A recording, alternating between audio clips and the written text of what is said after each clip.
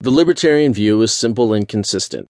Since it is not the business of government to prohibit, regulate, restrict, license, limit, or otherwise control what someone wants to smoke, snort, sniff, inject, or swallow, then there should be no laws whatever regarding the buying, selling, possessing, using, growing, processing, or manufacturing of any drug for any reason. Therefore, not only marijuana, but all drugs should be decriminalized immediately. All drug laws should be repealed immediately. And all those imprisoned solely for drug crimes should be released immediately.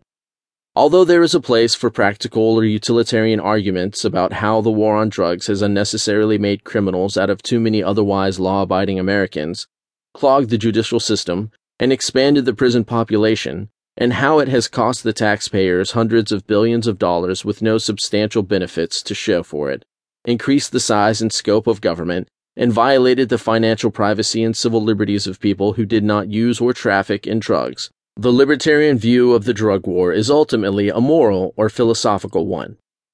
The opposite view of the drug war is that of prohibition. Although there is still a prohibition party in the United States and a candidate for president from the party every 4 years who runs on a platform of bringing back alcohol prohibition, most Americans, even those who are strictly religious or who don't drink alcohol, recoil from the thought of turning back the clock to the prohibition era. Yet, the same people see nothing inconsistent about the prohibition of drugs. It doesn't matter what their political persuasion, liberals, conservatives, Democrats, and Republicans all generally support prohibition when it comes to drugs.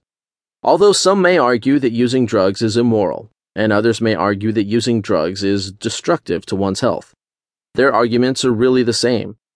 Instead of individuals deciding on whether to use drugs, it is the state, in collusion with legislators, regulators, nanny statists, drug warriors, paternalists, bureaucrats, and busybodies, that decides which drugs should be legal for use.